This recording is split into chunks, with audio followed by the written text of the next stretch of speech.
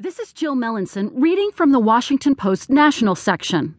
As mosquito season arrives, is the U.S. ready for Zika? By Lena H. Sun.